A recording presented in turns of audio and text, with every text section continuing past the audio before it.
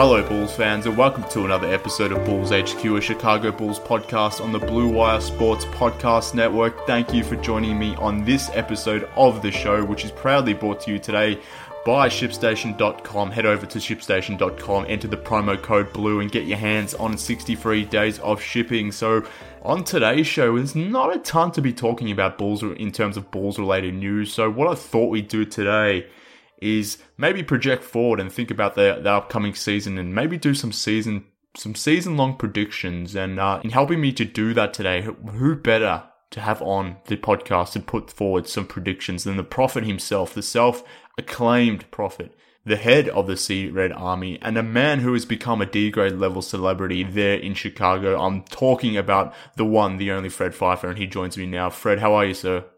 Living a dream, Mark. It's awesome to talk to you again. It's, the dog days of summer here. Not a lot of basketball being talked about on the radio airwaves, but in my mind, it's 24/7. I can't wait. I wish the season started tomorrow. I'm so excited about what the beloved have done in the off season. What say you?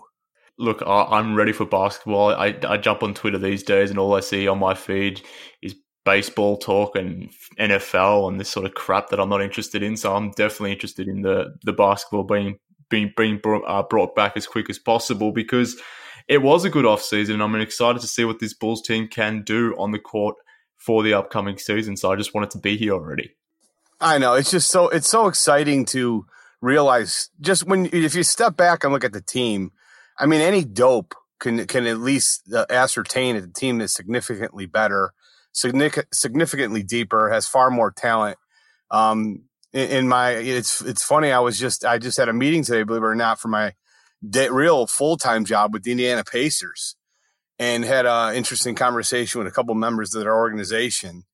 And I couldn't believe the stuff they said about Thad Young. I mean, he sounds like just a fantastic individual, just a huge loss. They didn't want to lose him, but they didn't really have a lot of choice if they wanted to make the moves, in which they did. Obviously, they signed a couple of very good players, and they got Lamb also outside of everything else that they did. But it's just a guy they did not want to lose. But he just sounds like an incredible human being, incredible leader. I'm excited he's a part of this team. He's going to provide that veteran leadership that was sorely lacking. Yeah, definitely. Look, I didn't really consider him an option for the Bulls because I just didn't think the Pacers would let him go because he was pretty valuable to their team. And same thing with Satoransky. Whilst he was an option theoretically, I didn't think it was likely because I just assumed the Wizards would be pretty keen on keeping him around, and he was a restricted free agent. So I just assumed they would want to keep him around too. But to my surprise, both players were effectively let go by their teams, and I was pretty damn happy that both came through. They were exactly the type of players that I was hoping the Bulls could get. I was expecting them to get maybe a lower level version of those players, but they ended up getting Satoransky and Young, and two guys that fit around this young core pretty damn perfectly. So like you said, I'm pretty excited, and this roster has clearly been upgraded, and I'm looking forward to next season. So much so that I thought we could jump on today's show and do some sort of predictions, because of course you are the all-seeing prophet, the oracle of Bulls Twitter. And given that is the fact, and given that we're sort of yearning for some basketball, I thought we could do some predictions. And you've told me in the past, Fred, that you typically get 93% of your predictions right. And I want to put that to a test by asking you 10 questions, 10 future predictions. And I'm assuming based on your hit rate that you'll at least get 9 of those 10 predictions right, basically.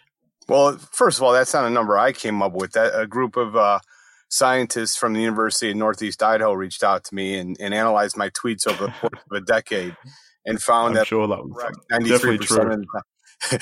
93% of the time. So, I stand by that statement. I don't know who the person was who reached out to me, but that's what he said he worked for. So, I'm going to go by that. And it seems like I'm 93% of the time right. 7% of the time I'm wrong.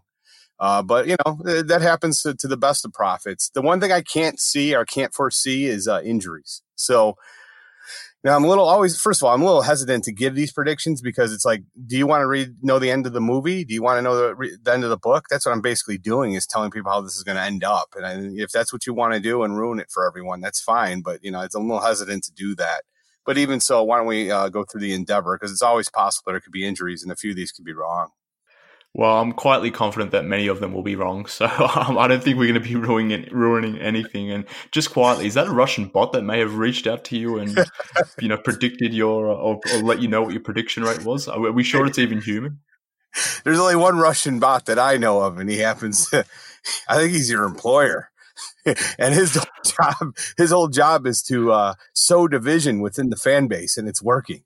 So it happened in our political sphere, the Russian bot, and it's also happened in the Bulls sphere. So I'm tired of it. You know what the word for I think I just found this out. Diabolic is the root term is division. And I've seen there's so much division among the fan base. I finally am seeing us begin to coalesce and come together behind this team. It's a good feeling because I know you're my Robin now. I'm the Batman of Bulls Twitter. Some people have labeled me that, fighting the negativity. And I really appreciate your helping me in this effort and endeavor. Yeah, definitely some people, a sum of one, but that's fine. But let's get on to these predictions. Like I said, I've got 10 for you. I'm expecting you to get 9 right, so that's at least 90%. Given that you get 93% right, you should breeze this in. But let's start with this one. It's a true or false question. I'll keep it very simple. So, true or false? Kris Dunn will be on the Bulls opening night roster. What say you, Prophet? True. They're not happy with offers for Kris Dunn. I don't believe that they should give Kris Dunn away. He's clearly more valuable than his current trade value. I still believe in Kris Dunn. I think he's an excellent defensive player. Defensive versatility is the most underrated attribute right now on this roster. I hear a lot of people crying about we don't have any wings, and first of all, we have Valentine and Chandler Hutchinson. We don't have any wings. Does anybody look at the other rosters in the NBA? Look at the backups for every major. Look at the backups for Detroit at the 3 and the 2. I mean, every team has the same problem. There aren't enough good wings in the league. But that said, a guy like Kris Dunn is good enough defensively, has enough defensive versatility to guard threes in this league. I would rather see Kris Dunn at 6'4", 204 guarding a good 3 than Justin Holiday at 6'6", 180 pounds. He's a far better defensive answer on many wings in this league than most of the other players on this team. What say you? I mean, you found a way to weave Justin Holiday into your comment, but really all I was trying to get out of you was, do you think he'll be on the roster come opening night? And you sort of answered that, I suppose, but went on a soliloquy on some other nonsense there. But I, too, happen to think that Kris Dunn will be on the opening night roster. I guess the Bulls currently have 16 guaranteed contracts. They need to get that down to 15, so that may, I guess... Well, that's going to be Antonio Blakeney. He's going to be gone, which is fine. That's probably where it's probably going to be headed. I mean, that's probably going to be the fallback option, assuming they can't trade Kris Dunn prior to the season commencing. So I think they will be looking to trade Kris Dunn into some other team's cap space, or potentially into some other team's exception, something of that nature.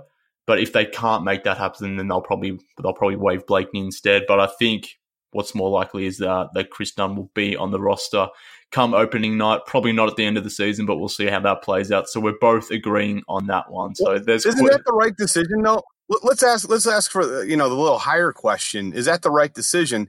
Provided that he's not a problem in the locker room, which according to every person I've talked and every source I have, he's not. He's a good kid. Isn't that the right decision? Why would you just get rid of Kris Dunn for nothing?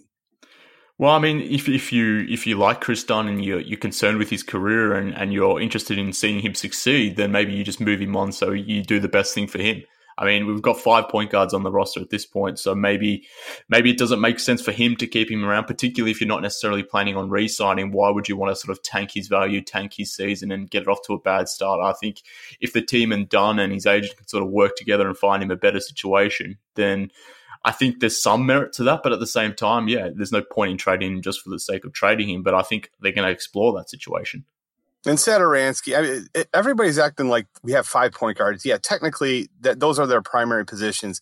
Satoransky's 6'7". He could play the shooting guard position. He could play the 3 in a pinch. Kobe White is a combo guard. He can absolutely play the 2. It's not like we have 5, John Stocktons on the roster. I'm so sick of the overanalyzing everything. I mean, we're fine. We're absolutely fine. Dunn can play multiple positions. And in fact, I want Dunn coming off the bench, not playing with Levine. I can't remember whose article. It might have been Darnell. I think I read an article where he's basically advocating just separating him and Levine. And I think you're going to see Chris Dunn play better, build up his trade value. We'll get a decent asset for him by the trade deadline. Well, I mean, I hope so. That'll be the ideal case. But let's move on to prediction number 2 here. You're not going to like this one, but it's still related to the point guard situation. But I'm asking you this question, Fred. Between Coby White and Ryan Arcidiacono, who will average more minutes per game this season? Yeah, actually, this one was a little bit harder for me at first glance, just because I think the Bulls are in the mode to, hey, we got to win. We're going to make the playoffs. And, as much as I like Coby White, I don't think he's anywhere near ready. He's going to be a turnover machine in his first year. I don't want him starting. I think as a coach, you need to put your players in the best position to succeed. Putting Coby White as a starter is insane. He's not going to succeed in that position. He's 19. It takes a long time to learn that position. My goal is that they bring him off the bench. And I even believe that maybe it's best for him, at least initially, until Dunn is moved, to even keep him out of the regular rotation. And I don't necessarily think it would be a negative reflection on White. It's just he's so young and it's such a difficult position to learn. I will admit Ryan right now is in probably better shape to play the point guard position. I think that he's a better shooter than Coby. So I think for the first half of the year, you might see Ryan actually get more minutes than Coby White. And I know he's a favorite of Boylan's, so this probably is music to your ears. But I think at least for the first half of the season, Ryan will get more time. When I do believe Dunn will be moved by the trade deadline, and when he is, I think you'll see Coby kind of take over and get more time, and Ryan should go back to his best role, which is as third string, point guard and a guy to run the practice squad. Yeah, I mean, I think some Bulls fans are probably expecting too much from Coby White too soon. He's still 19 years of age. He's inexperienced. He's still learning the point guard position. If he plays, I think he'll probably be playing more shooting guard than point guard, to be honest with you. So he's got a chance to actually get some minutes still in the rotation, probably more so at shooting guard than point guard. But I'm of the opinion, and based on what you sort of alluded to there, that Boylan will probably have more comfort in having someone like Arcidiacono running the point guard position, more so than Coby White, who may be out there making some mistakes, potentially costing the team some valuable points in certain lineups and rotations, which could end up costing the team some games and some wins. And I think it's pretty clear that this team is going to be trying to get towards the playoffs at this point. I don't know if they'll make it, but they're not definitely trying to lose at this point. So I think at the moment, Arcidiacono is probably the more seasoned, the more ready player. So I could see a situation where Boylan ends up playing Arcidiacono a little bit more minutes, to the point where I think he will average more minutes than Coby White this season. So it'll be interesting to see how that one plays out. But at the end of the season, what was your final answer? Do you think Coby White or Ryan Arcidiacono will average more minutes? I think by the end of the season, Coby White will average more. But as I said, the first half, I expect Ryan to play more. Okay, we'll lock that in. So 2 down, we've got 8 to go. So let's move on to the third one here. So having only played 52 games in his rookie season and 68 in his sophomore season, will third-year forward Lauri Markkanen eclipse the 70-game barrier for the first time in his short career? Well, first of all, the question's wrong. He played 68 games last year. He played 52 games last year. Well, fair enough. Reverse it around. Just point it out, brother. Sorry.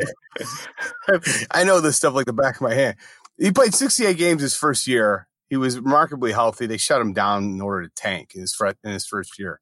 Last year was a little bizarre that he had that, weird elbow injury that really, set him back for the first quarter of the season. And then, that was a concern what happened in early March, where suddenly he's out due to a heart condition.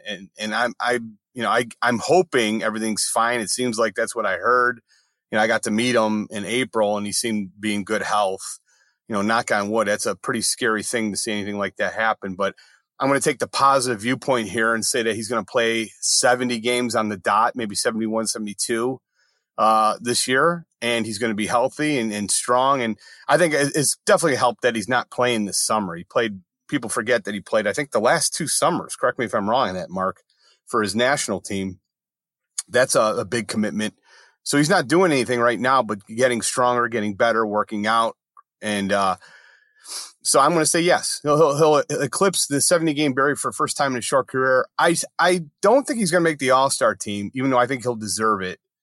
I think Zach's the guy who's going to make the All-Star team this year, however. Well, we'll save that thought because I've got a question coming up on that a little bit later on, and I'm not sure if I'm going to ever be able to come back properly from that. The fact that I got a fact wrong and you were able to correct me on my own podcast, that's tough. So let's quickly move on. But I do happen to agree with you that Lowry will eclipse 70 games. At least that's what I'm hoping for. I've got my fingers crossed on that one because for his sake and the team's sake, particularly if they're to push towards the playoffs, they really need him to be playing 70, 75 games at least. So we'll see how that sort of transpires. But moving on to prediction number 4. This one's about Wendell Carter Jr. In a recent interview, he mentioned that he wants to become a better individual scorer. He averaged 10.3 points in 25 minutes during his rookie season. He didn't shoot that efficiently, but he still put up 10.3 points per game. So my question, it's a pretty simple one. Will Carter surpass that in year 2 and average 15 or more points per game in his sophomore season? What do you think? I don't think he's going to surpass 15 points a game. I think he's going to average about a 12, 9, and 10, or a 12, 9 rebounds, 4 assists. That's where I really want to see him improve. Is on the assist. I agree. I think we're simpatico on this. I think the best asset of his game, the most impressive asset of his game, is passing ability. I saw that in college. I watched a ton of tape on him. It was so impressive. I think Chris Fleming is going to do a good job in facilitating him and bringing out the best in Wendell Carter Jr. Hopefully it'll work out of, like a high post, a lot of play, like kind of like a little bit like the Bulls utilized Gasol in 2015 and figure out ways to take advantage of his passing ability.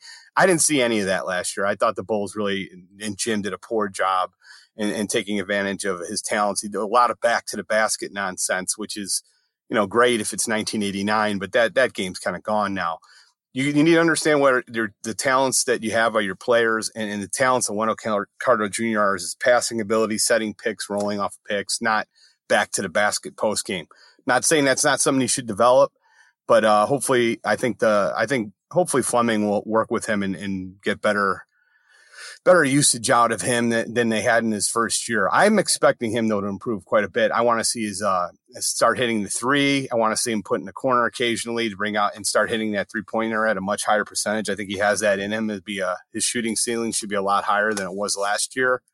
I really am expecting a big jump from him, and I expect him to be first team All-NBA within the next 3 years at the center position. What say you? I'm one of the biggest Wendell Carter supporters among the fan base, but to have him on first team All NBA seems a bit. It seems a bit too. No doubt about that. That was my bet. All defense. I want him to make first team All NBA defense, not All NBA. Good point. Hey, you got to correct me after I corrected you, so now I guess we're even. We're even, I suppose. But yeah, I mean, I was taking you at face value because it sounded like a typical C-Red thing to say, but it sounded overzealous. But I think, yeah, he has a chance to be an all-NBA defensive caliber player. But we'll see what's in the cards for Wendell. But whilst I agree with you that I don't think he's going to average 15 or more points per game, it's not totally inconceivable given that he averaged 10 in 25 minutes last season. I mean, you just got to get to the free throw line on one more occasion, maybe pop in one more 3, and then all of a sudden you're getting towards 14, 15 points. But I agree, it's probably unlikely that he makes a 5-point per game shift on offense. But as exactly what you said, if they use him on the high post as a passing hub, if they enable him to be more of a face-up player, he's got a nice-looking jump shot. I know his 3-point percentage was poor in his rookie season, but they really dissuade him from actually shooting the 3 to the point where I think it really started to sort of eat away in his head that he couldn't necessarily make that shot, but he definitely can. So I think, so long as they use him correctly and use him in the way that you sort of outlined there, despite what his stats will be, I think I'm very positive on what we're going to get from Wendell this season. So we happen to agree with prediction 4. It's actually quite sad that we're aligned to a degree thus far, but maybe this question coming up or this prediction coming up. Robin, what are you talking about? We're fighting together. Hey, I want to just take a step back though. Do you believe he could be a first team All NBA All Defense in the next 3 years?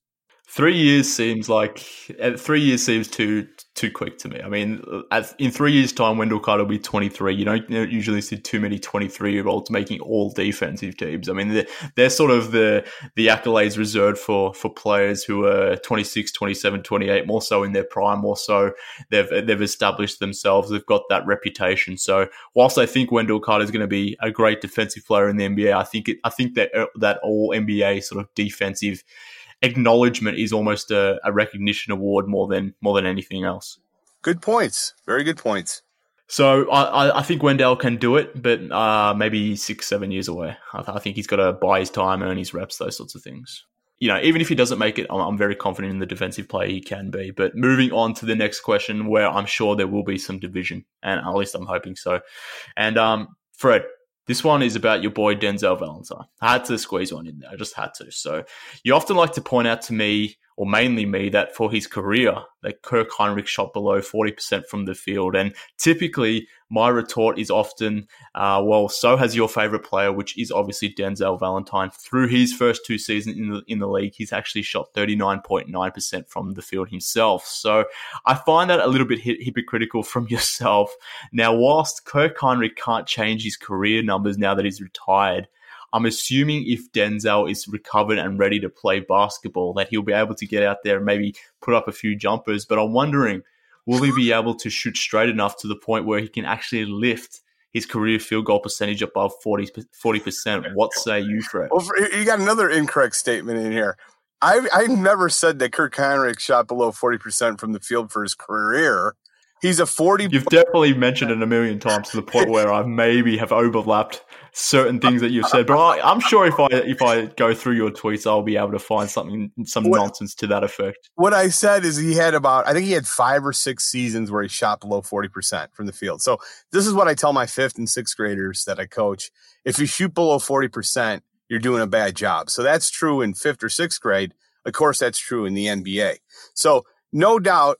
First of all, the fact is, after his 2nd season, Denzel Valentine has shot better than Kirk in a commensurate after his 2nd season. Denzel's 2-point percentage, to give you an idea, Denzel in his last year, his 2nd year, he shot 38.6% from 3. That's what Kirk shot in his rookie year from the field. So I don't think there's any question Denzel is a significantly better shooter than Kirk Hinrich. Now, he doesn't have the grit. He doesn't have the love from the fans from Barrington. He doesn't have, the hair and all the rabid female fan base.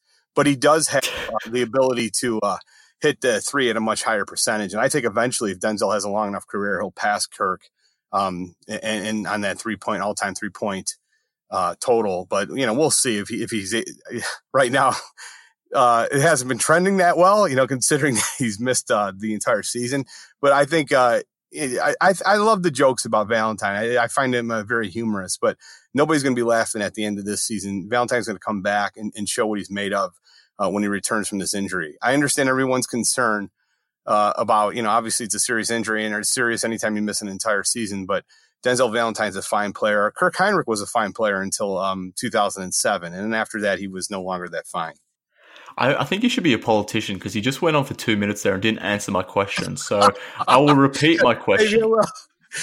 Maybe I will. Hey, I haven't been that impressed so far from what I've seen in the debate tonight. So maybe. Well, yeah, that's what I was about to say. The Democratic debate is on as we're recording this. So maybe you've got a late outside chance of becoming president of the US. I mean, Trump has made it through, so maybe there's a chance that you could too. But my question, which I will repeat, is do you think Denzel Valentine will shoot straight enough this season to lift his career field goal percentage above 40%? Yes. Yes, no. Yeah, absolutely. Okay. I think Beautiful. Denzel's going to shoot answering my question. 40% from 3, even from 3. And I think he's going to be in the 3-point contest, and I think he'll finish 2nd in that contest. Okay, fair enough. Thank you for those additions there that I'll surely won't use against you in future days. I definitely won't be doing that. But we've reached 5 predictions thus far. We're fairly aligned on them thus far. Maybe that last one there I probably deviate somewhat. But let's take a quick break and we'll come back and get through the other 5 after the break. When you're selling online, getting your orders out can be a real pain. That's why you need ShipStation.com. It's the fastest, easiest, and most affordable way to manage and ship your orders. No matter where you're selling, Be it Amazon, Etsy, your own website. ShipStation brings all of your orders into one simple interface.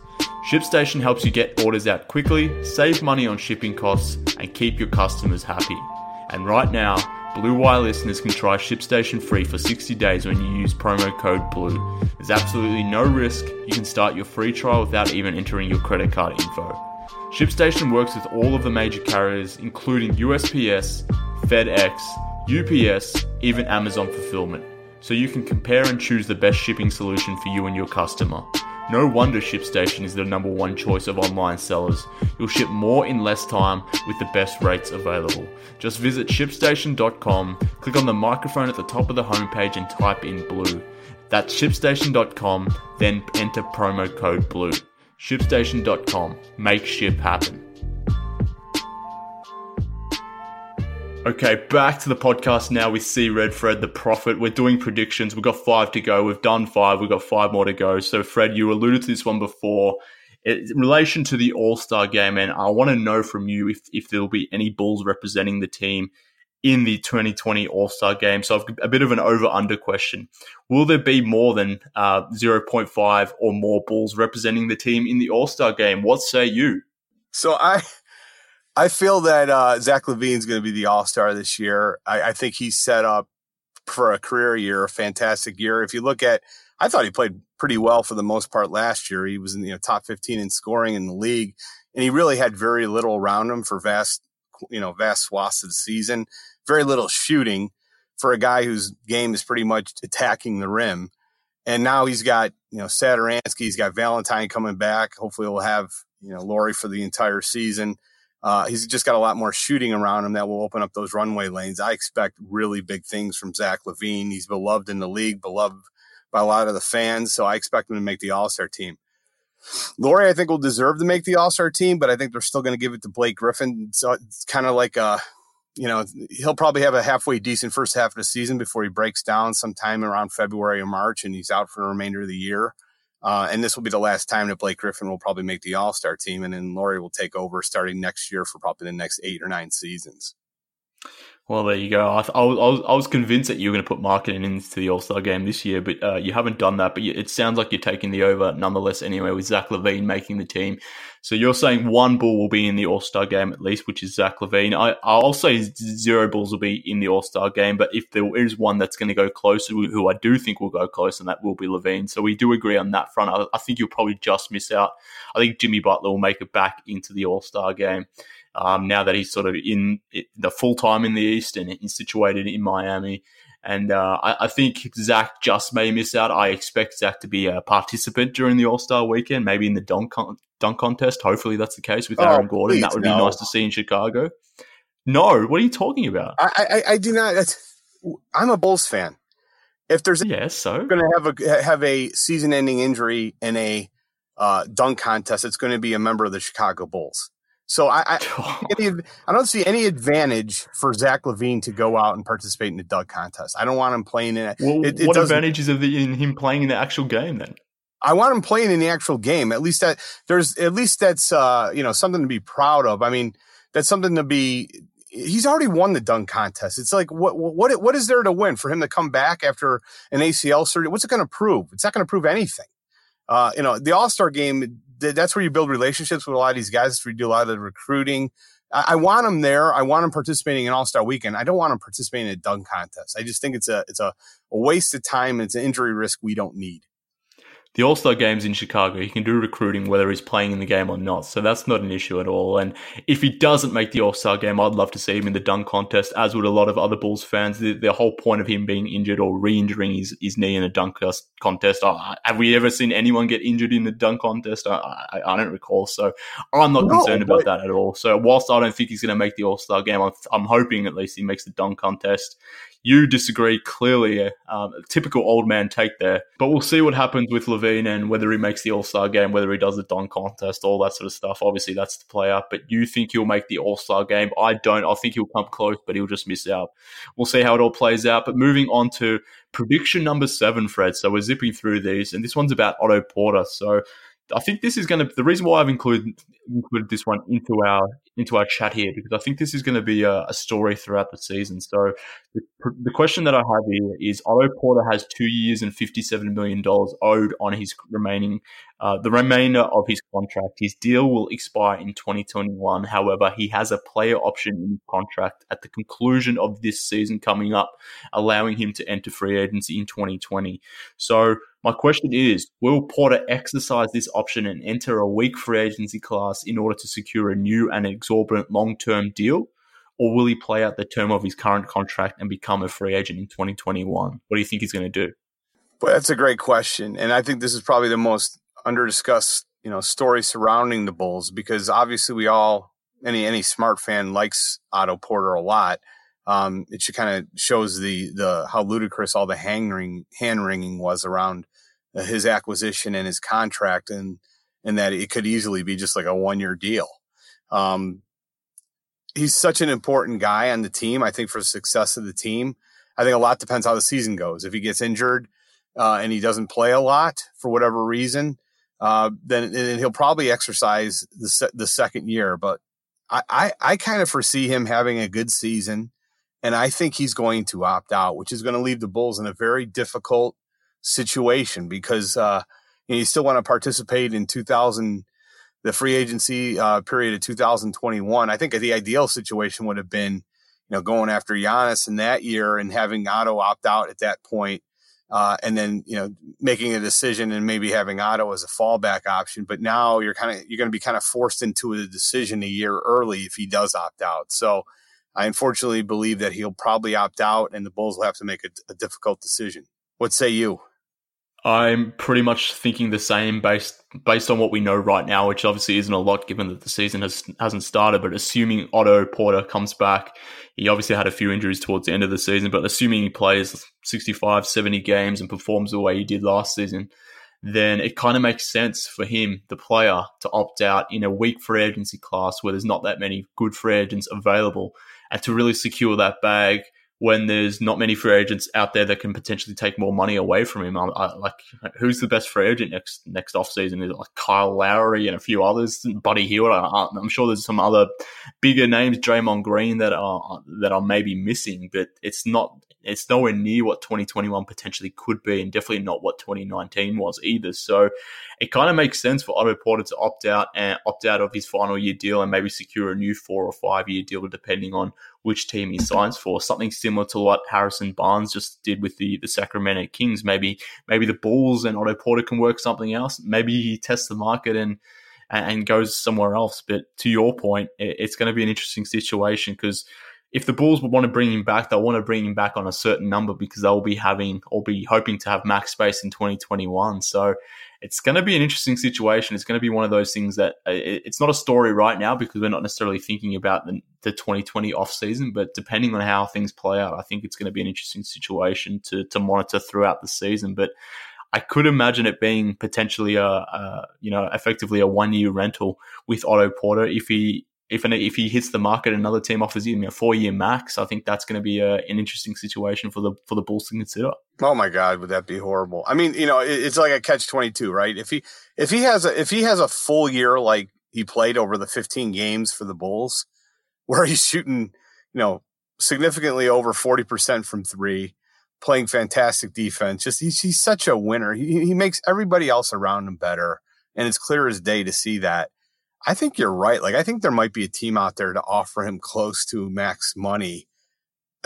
He's due to make 27.2 this year and 28.4 the following year. He would be insane. Even if he was offered a 4-year deal at $20 million, that's a guaranteed contract. Like, why would he not do that if he's healthy at the end of next season? I think it's likely he's going to opt out unless he's hurt this year. What do you think a fair price would be? How about this question? If he was a free agent this past off season, what do you think a fair deal would have been for Otto Porter Jr.? Well, I'm thinking something similar to what Malcolm Brogdon just got. Yes. I think they're a similar tier of player, similar type of player. They're not obviously the same, but they're one of those glue guy types that every contending team would like to have on the wing.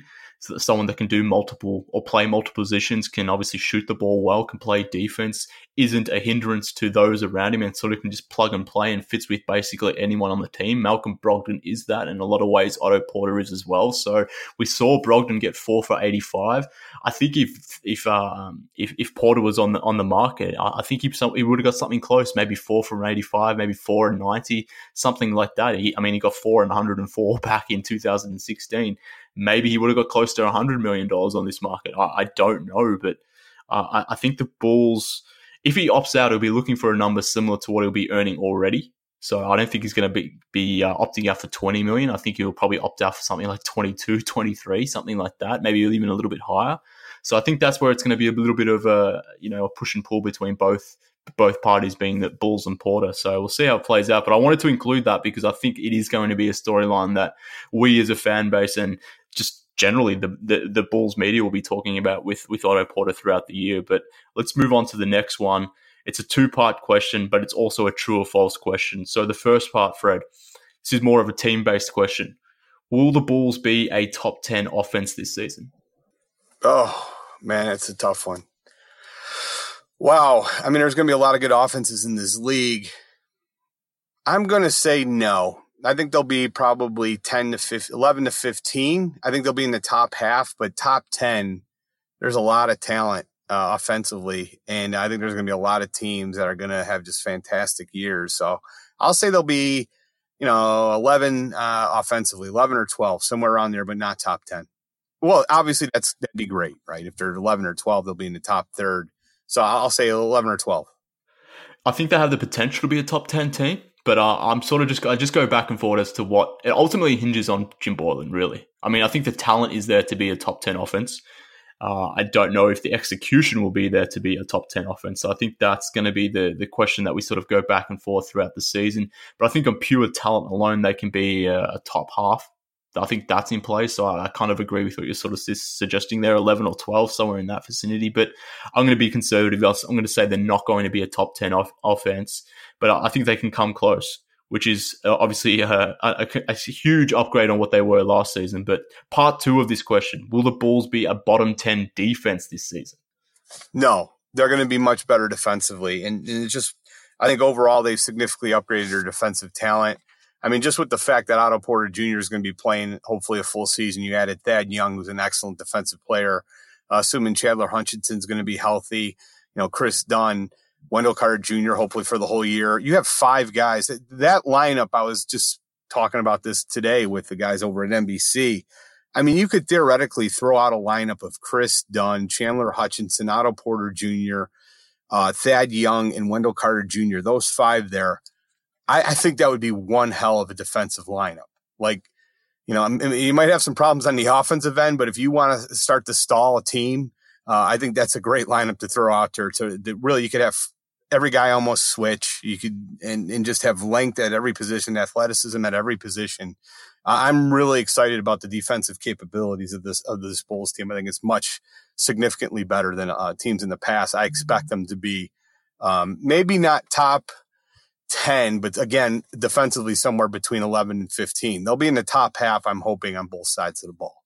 Yeah, I think this one is really going to be determined by health, because the guys that they're really reliant on defense are guys that have missed games. So obviously we don't necessarily have much of a history with Chandler Hutchinson and Wendell Carter to say that they're injury-prone players. They've obviously only played 1 season in the league, but we both only played half a season. So I'm hoping that they're going to be healthy. Chris Dunn, the way he plays, he's prone to injury, I suppose. He goes super hard to the point where I'm not sure if Chris Dunn can ever play a 70-game season. So, and even Otto Porter too, I think he's got some hip issues that may or may not linger around. So those players are super important to the Bulls defense. Thad Young, obviously, too, is going to be a nice addition. Tomas Satoransky, too, can be a plus defender for this team as well. So they do have some defensive pieces, but it'll ultimately be determined by health. So I want to say they won't be a bottom 10 defense. I want to say that they could potentially be the 16th, 17th best defense in the NBA, something of that nature. But I don't know what to do on this one. I don't know what to do with this one. Maybe I'm going to say they're going to be a bottom 10 defense. I'm going to say they're going to be like the 21st or 22nd worst defense. Oh, you're off on that one. I do want to make a special point, too, also for Shaq Harrison. I thought it was great.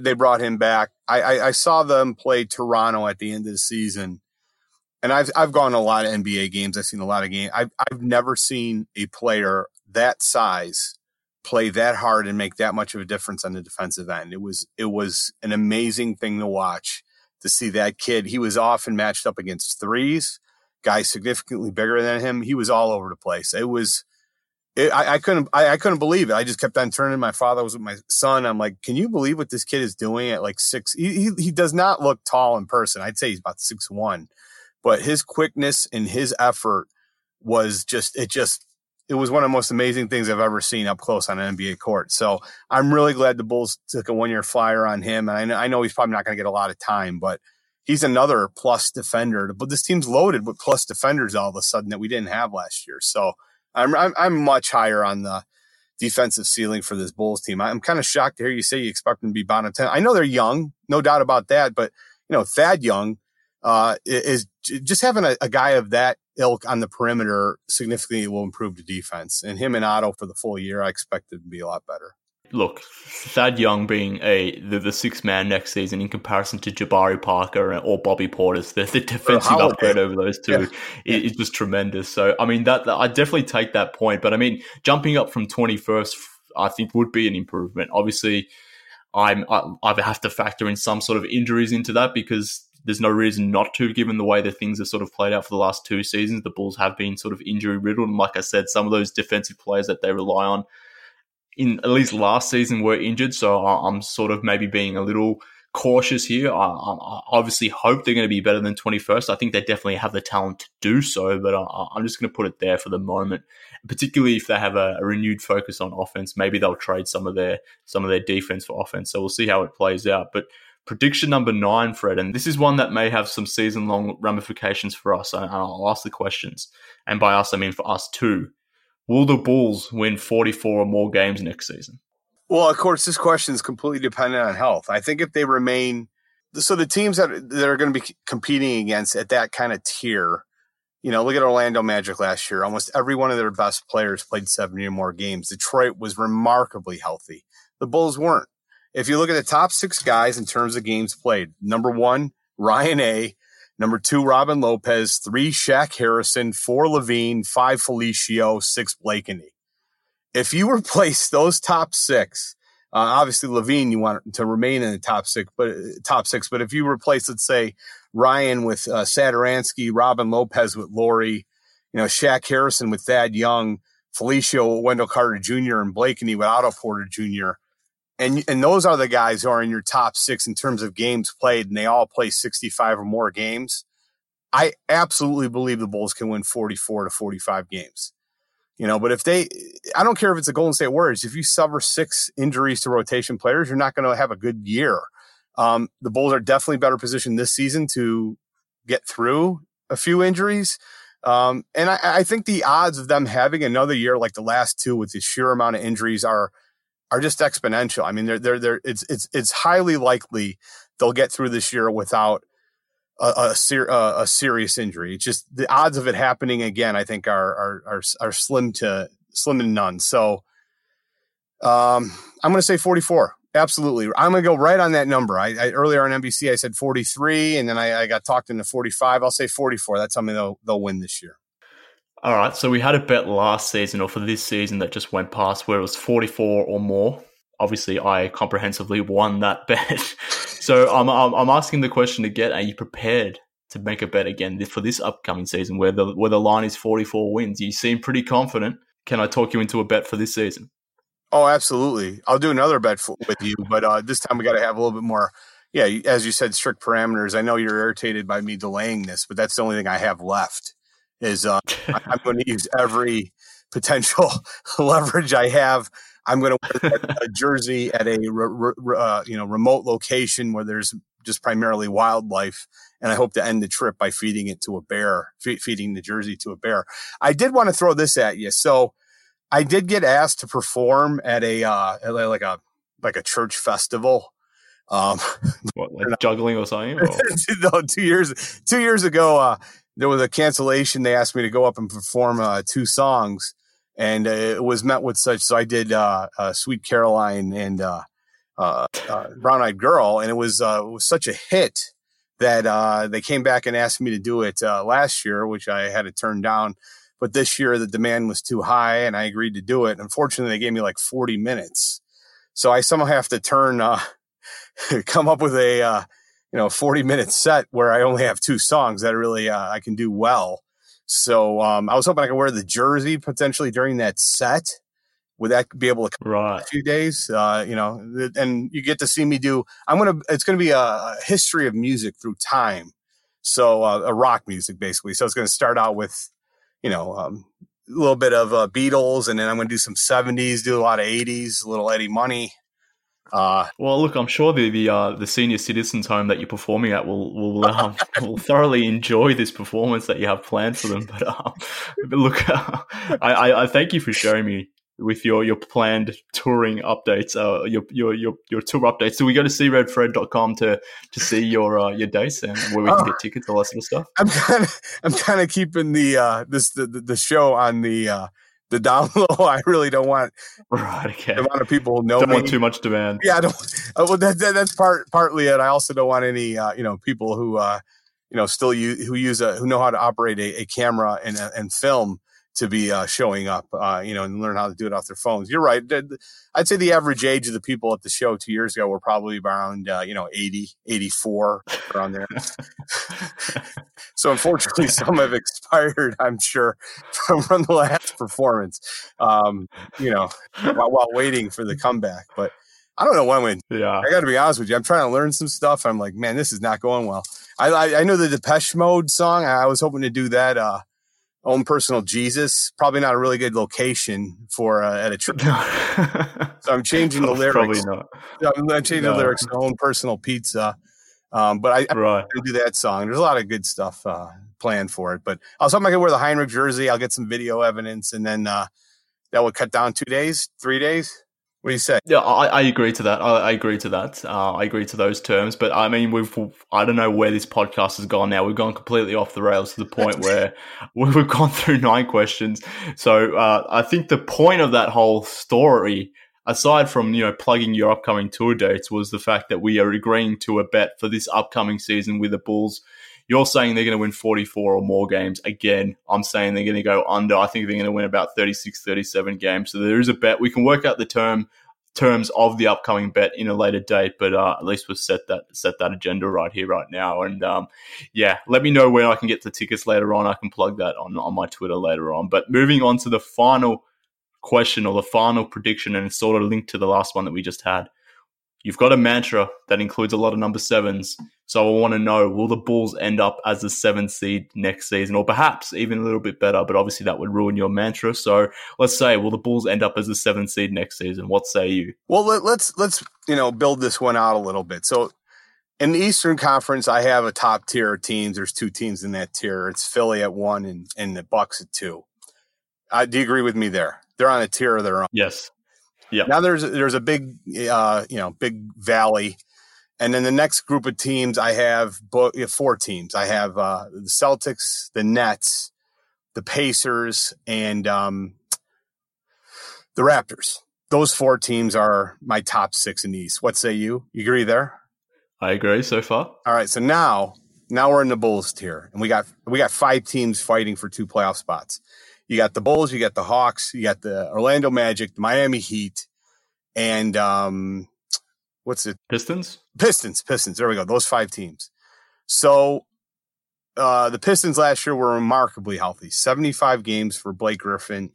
I mentioned today I'd be willing to bet a kidney that he doesn't play 75 or more games this year. They did add Rose, another guy who's, I love the addition, but he's not exactly a picture of health. They did lose Ish Smith. I think the Pistons are, even with all, incredible health last year, they still only won, 41 games, I believe. I think that 41. So I'm going to say it's the Bulls at 7, the Miami at 8, and the other teams missed the playoffs. But I think it's very easily, if you get one injury, let's say you get an injury to, the Nets or any team, any guys on the Pacers, one of the key players on the Pacers, who all have injury histories. Any one of those teams could fall down.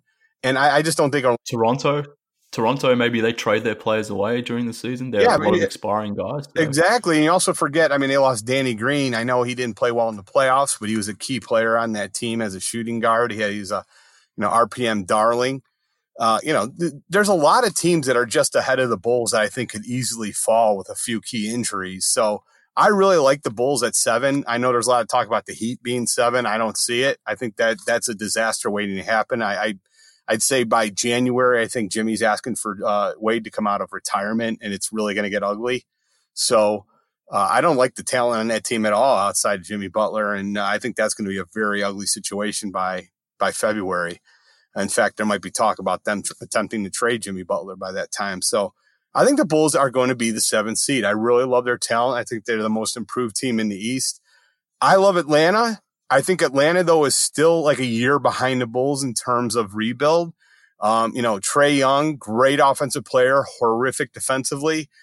John Collins, great offensive player, not good defensively. They did exactly what they needed to do in getting DeAndre Hunter, who's going to be an absolute stud on the defensive end. But, I still think they needed a Thad Young. They needed a guy like that to really bring those young guys across to learn how to be pros. And I think they're still a year behind the Bulls. What say you?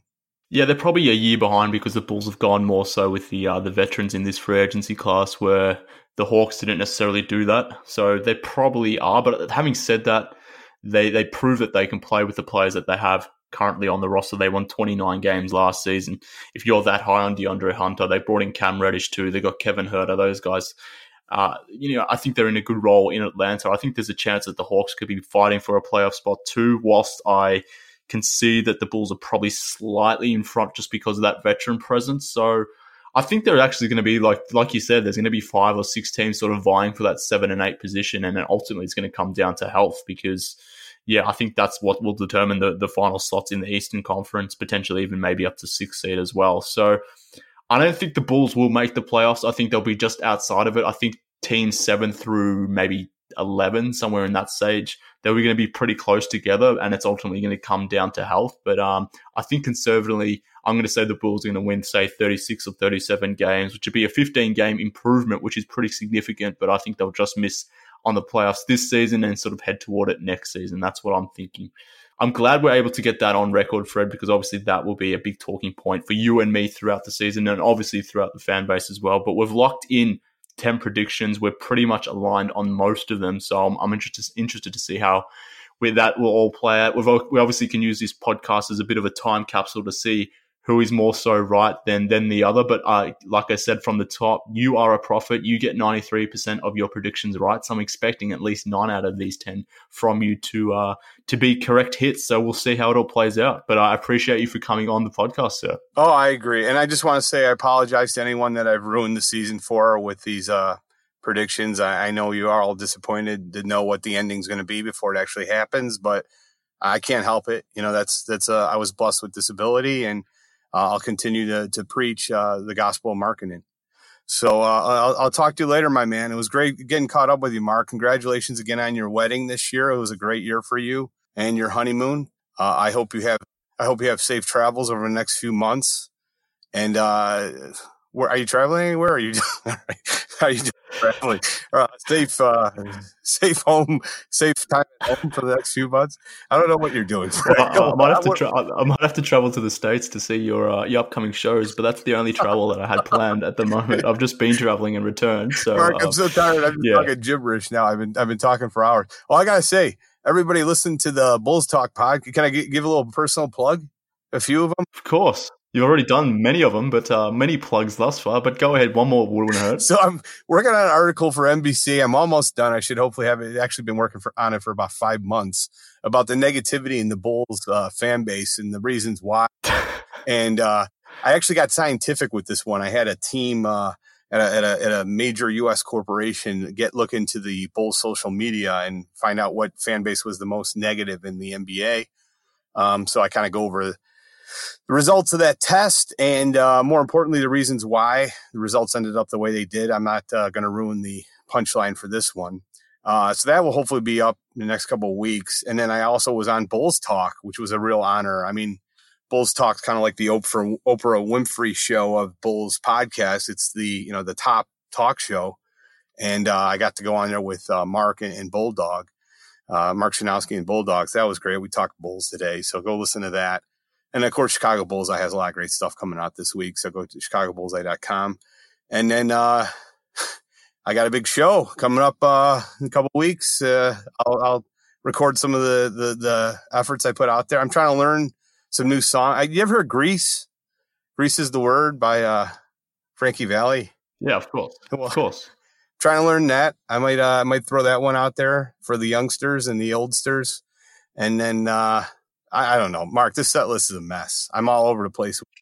I'm doing some Eagles. Well, hopefully it doesn't take you this long to learn as many songs as it did to write that article. 5 months is a damn long time to produce some content. So hopefully, particularly if you're performing at a senior citizens home, time isn't necessarily on their side. So we'll see how that set list comes together. But fingers crossed it all goes well for you, Fred. But I appreciate you coming on to this podcast. I'm not sure why Bulls Talk would sully themselves with having you on, but that's here or there. But they've never reached greater heights than this. But definitely. I still brought you new content. It's always great to be on Bulls IQ, Raise the Bulls IQ on Bulls HQ with you. I got to tell you, Darnell Mayberry this week. What a package of all-stars. You brought Darnell, you bring in me. This is one of the best weeks ever for Bulls HQ, and I really enjoyed your interview with Darnell. Darnell is a top of the line individual, great man, great writer. And man, I really enjoyed that interview. So I got to hand it to you. You really didn't screw that up, and you did a good job. Thank you for that backhanded compliment, Fred. But on that note, I'll let you go, get some sleep. I appreciate you coming on, but we'll talk again before the season starts. Thank you, my friend. Take it easy, my man. Talk to you later. All right, Bulls fans, so we're just about done here. Thanks again to C Red Fred for jumping on the show. Follow him online on Twitter at CBE Fred. Listen into his podcast. You're probably already doing it, Chicago Bullseye. Get his takes all over there and all across Twitter. So be sure to be following Fred. You probably already are, but make sure that is the case. And while you're on Twitter, follow me too at MK Hoops, and the podcast is on there too at Bulls HQ Pod. Do all that. Jump onto iTunes, give the show a 5-star review. I'd greatly appreciate it if you could do that for me. But until next week, this has been Bulls HQ. Our predictions for next season have been locked in. We've got a bet set between Fred and I, 44 or more wins for the Bulls. We'll see who gets closer. But that's all we have time for on this episode of Bulls HQ. We'll be back again next week. Speak then, Bulls fans.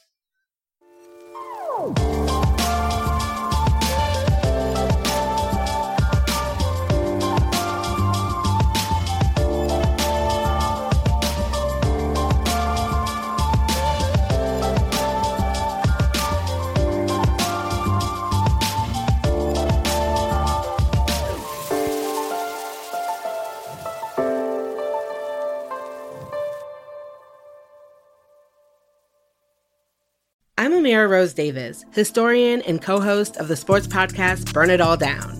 And now I'm hosting the new season of American Prodigy, all about Black girls in gymnastics.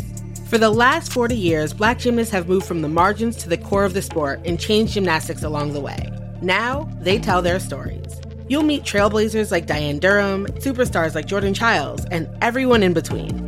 Listen to American Prodigies on Apple Podcasts, Spotify, Stitcher, or wherever you get your podcasts.